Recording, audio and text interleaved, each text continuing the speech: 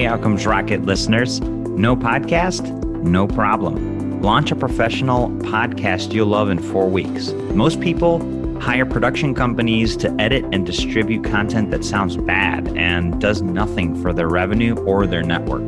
But you could turn the key to a made-to-order podcast and skip all the pitfalls that make 90% of shows discontinue after 5 episodes. We've got the expertise, the elbow grease, and you're back on this one. Visit smoothpodcasting.com to learn more. That's smoothpodcasting.com to learn more.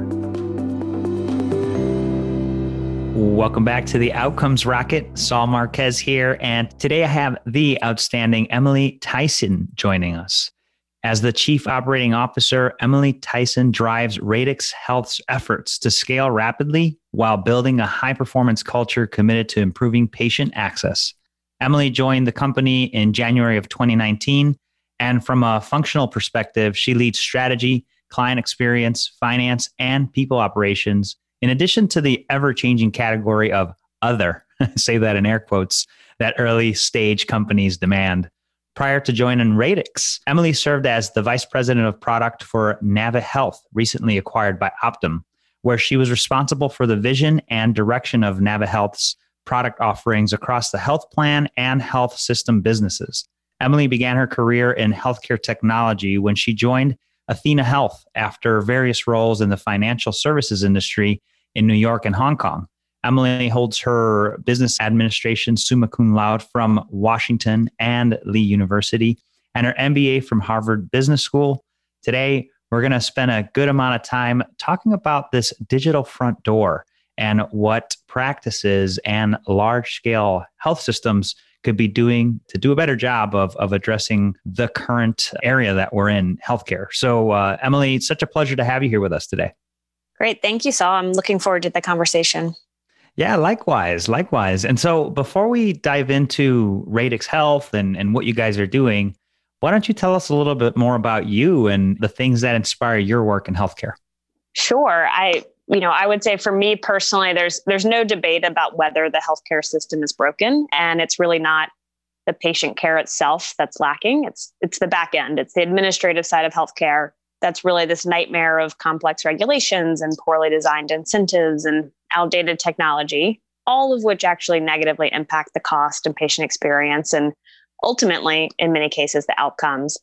I never personally wanted to be a doctor, but I've long been passionate about fixing this side of healthcare, trying to make the pipes and the information flow and those pieces work like they should. And doing so really does require reaching beyond just technology alone. So this desire and sort of my focus on solving the complex administrative challenges, kind of the non-sexy side of healthcare, but that do impact patient care is what has led me on my career path and ultimately now to Radix Health.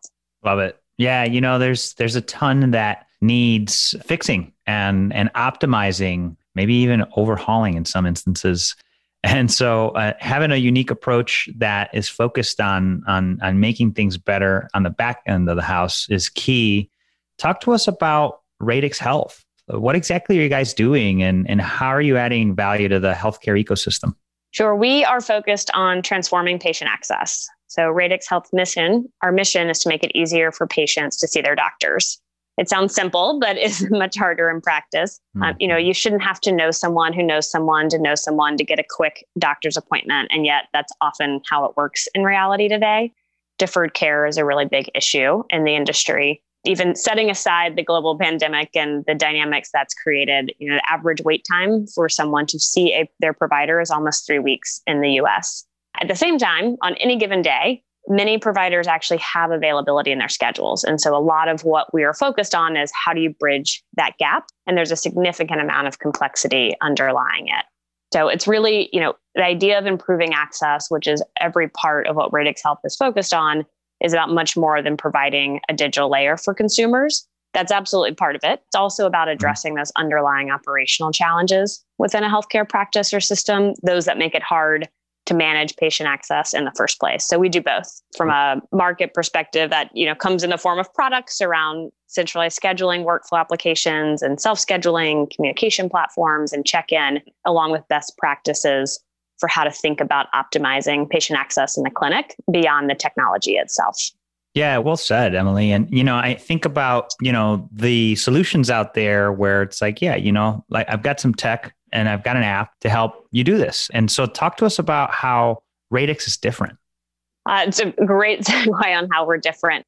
There is a lot of technology out there, and particularly when you think about the patient side of it and the patient experience, where you get a modern consumer experience or this digital layer. That's an important piece of it, but it's really one piece. And if you don't actually focus on solving the root cause and the root cause of the patient access challenges for us specifically, you're actually not able to move the industry forward in terms of that patient experience. So it goes beyond the digital side of it and really how do you think about the operational pieces underneath? So for example, we offer rules-based scheduling. We work with a practice, take all of the hundreds of pages of notes and the walls of sticky notes all over the cubes and the front desk and digitize all the rules and preferences related to which patient can be seen by which provider, at what time, at which location, how long the appointment should be, all of the different implications of that, and digitize it and automate it. And so that way you actually can see right appointment, right provider, right location, right time without relying on someone to operate from memory or dig around in a calendar and look for a certain slot. And with that, with it being digitized, you're then able to have insights into the data around it. So you can see at the individual physician or provider level, at the practice level, at the full network level, what are the rules you have related to patient access and how are they impacting it? Which ones are actually blocking patients from being seen more often than not? Do you actually need that rule in place? Is there a clinical reason? Is there a financial reason? Is it simply a preference? And does it actually make sense for that organization? And so once you have data around it, you can really make decisions around how you're managing patient access operations that you couldn't before. Yeah, it's fascinating, and just the understanding of the intricacies that you just showed us with that summary is fascinating. And as a healthcare provider, you're probably thinking, there's something here. There's an opportunity to approach our rules, and how we do things. Maybe we haven't thought about it twice. And there's a lot of outdated standard operating procedures and policies that might be costing us money, and they might be costing us, really not giving patients that access that is needed. And Emily just said it so well. Talk to us about how the work that you guys are doing is improving outcomes and also making business better, because it sounds like you're doing both. Sure. And there's a few aspects of it. And certainly as I look across the platform, so on the scheduling side of things, one way we're able to measure the outcomes that we can deliver for a practice, we'll often look at average third next available, just a standard metric to think about how quickly a patient is able to get in to see their provider and the impact there. For the practice overall, we often will see, call it it can range, of course, few percentage points increase in utilization, which is really saying, hey, when you're optimizing your schedules because you have these insights, because you can automate how patients are assigned to these appointments, you can actually see more patients without requiring additional providers and additional resources. And so kind of filling in those gaps in the schedule. That's a really common success story. Mm-hmm. When I look at the solutions that we're providing outside of scheduling specifically, an area that is growing in interest, and not surprisingly with COVID-19 has grown even more, is around the check-in process. And how do you make it as easy and seamless as possible for a patient to not just find and book the right appointment, but also remember to show up and confirm their appointments. And then when they arrive or before they arrive, actually complete all of the paperwork and everything associated with it. Many of clients noted COVID-19 accelerated initiatives they already had in place or were looking to pursue, particularly related to this area of check-in, which is quite interesting to me. We had one practice we're working with on the West Coast. They just shared that implementing the contactless check-in solutions, which they did in the first half of this year, enabled them to reduce their patient wait times by 63%. And over 90% of their patients are checking in now without any staff assistance. And particularly at a time when operations are up in the air and people are doing odd jobs with the kind of regulations changing frequently, and suddenly you need someone who's checking temperatures at the door, the ability to have your staff focus on other things rather than having patients complete paperwork is huge. And they've obviously noted just the value of navigating COVID-19 in particular with these applications, and then how they're managed to support the practice long term as well. Yeah, that's fascinating. And taking a process that's very much, people dependent, making it a little bit more automated so that we free up our people to do things that are really important. And I mean, today more than ever, it's critical that we have these capabilities built in, and then also have the opportunity to look ahead and know how to respond to things as they change. I mean, right now we're going through potentially another spike, and what are we doing about that? Can you highlight anything about that? Even like maybe horizon planning and things that you guys could do in that respect.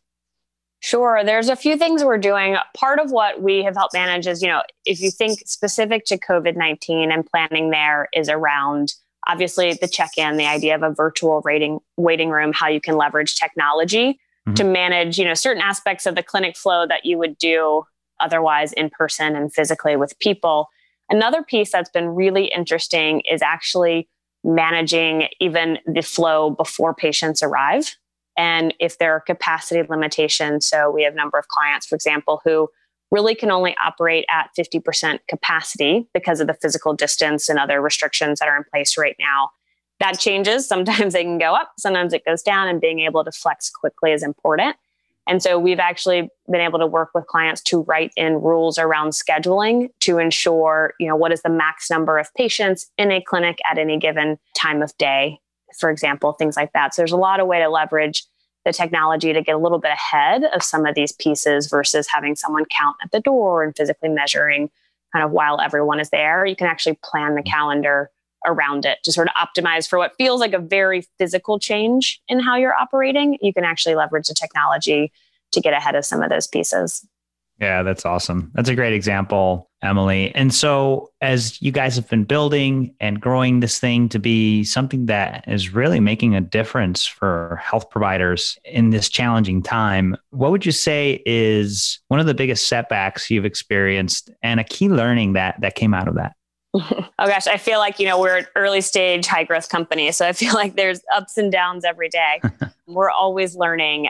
One area that's been really interesting and I think has added a lot of value for us over time has been around the ability and willingness to say no, which might sound sort of strange. Being an early company, it reminds me of being early in your career. You're tempted to say yes to everything. You don't know when to say no, how to say no, nor do you really recognize the value in it. And not just, for Radix Health, but actually for our clients. We benefit from working with practices all over the country and insights into best practices and what works and what doesn't and the nuances there. And early on, we really did not do enough to guide clients when making key decisions around the access workflows. And that led us down the path of some overly complicated solutions and setup designs with early clients. Since then, we've now gone back and simplified much of this early work as we're moving down the path of enabling clients to better leverage best practices and ultimately being more self-sufficient. And how do you take these really complex challenges and make it very easy to use? And we didn't do that right out of the gate. And we focused more on how do we fit exactly into what exists today. And so have done some rework since then to say, actually, how do we share the benefit of the knowledge that we have as an organization with you and build the tools to make it easy for you to manage that way? So it's flipped a little bit. And I think there were some learnings in the early days around just appreciating the insights that we have from all the full client base. Yeah. And, I think it's a difficult decision to make, right? While it sounds easy, oftentimes it's a lot easier to just meet people where they are and say, hey, we'll work with what you have. But the downside of that is it could mean more complexity. So kudos to you guys for having the courage to do that. It's not easy. It's not. And it does vary by client. It's funny you use this phrase, meet you where you are, because we think about that a lot with our clients. And one way it comes out is, there's a full platform that kind of crosses that entire patient journey. You don't have to start with the full platform day one. We think about segments and the different pieces of that as a way to say, okay, where are you? What's most important for your practice today? Mm-hmm. And we can start with that element of the patient journey. Within that, we can share best practices and learnings. And, we know what we do really well and we know what we don't do and try to be really transparent about that. That's awesome. Yeah. It's not a one size fits all. It's, hey, here's the solution. Let's see where you could benefit from the most and then go from there. And obviously you give your customers a win, they're going to trust you with the next section, and then boom, before you know it, they're using you guys fully, right? That's the goal. I love it. So what are you most excited about today? For me, I'm really excited about just seeing how our industry has adapted this year. I mean, I'm sure you've heard this from many people. 2020 has been tough around the world in so many different ways for so many people. But when it comes to medical practices and the health systems, I mean, we're seeing them step up, roll out new solutions, adapt processes, make sure they're reaching patients, continuing to have a safe, engaging experience. It's really not easy to do. And traditionally, healthcare is not known for being the fastest moving industry out there. And we have seen, many practices make decisions and operationalize changes faster than ever. And I think that is a really exciting element of that what's happening today. COVID-19 obviously has had many downsides, but one learning there and one positive for our industry overall has been the need for the digital transformation, the value it can happen to deliver, and that it can happen and needs to happen quickly in some cases. And so I think the pace of change that we've seen this year in many ways will continue and for the benefit of patients and the practices as we look ahead. Yeah, well said. And there is a big opportunity. And folks, if you haven't had a chance, the website is radixhealth.com. That's RADIX health.com. Just an incredible amount of resources there, including white papers. One of my favorite, The New Normal, Recovery Will Accelerate Emerging Trends. This is some really fascinating stuff that they're offering here on the website and more. So make sure you visit them there. Emily, leave us with a closing thought and the best place that the listeners could get in touch with you or your team to continue the conversation. Absolutely. So closing thought, I probably ties back to what I'm excited about. And it's just this idea of there are a lot of challenges. And I know healthcare technology is a really noisy space. And my advice for anyone listening would be to really think about what the root problem is that you're trying to solve and look for, a company or partner that's aimed at solving that as opposed to sort of the window dressing on the side of it. There's a lot of noise out there. You can get in touch with me. I'm on LinkedIn, so obviously find me directly, or for more general information on Radix Health, the right email address to use is just info@radixhealth.com. Outstanding, Emily. Well, thank you. Thank you so much for sharing your perspective and insights and the awesome work that Radix Health is up to. And we're certainly excited to act on some of the ideas you shared with us today. Appreciate you coming on, Emily. Great. Thank you, Saul. I enjoyed it. Have a good afternoon. Hey, Outcomes Rocket listeners, Saul Marquez here. I get what a phenomenal asset a podcast could be for your business, and also how frustrating it is to navigate editing and production, monetization, and achieving the ROI you're looking for. Technical busy work shouldn't stop you from getting your genius into the world, though. You should be able to build your brand easily with a professional podcast that gets attention. A patched up podcast could ruin your business. Let us do the technical busy work behind the scenes while you share your genius on the mic and take the industry stage. Visit smoothpodcasting.com to learn more. That's smoothpodcasting.com to learn more.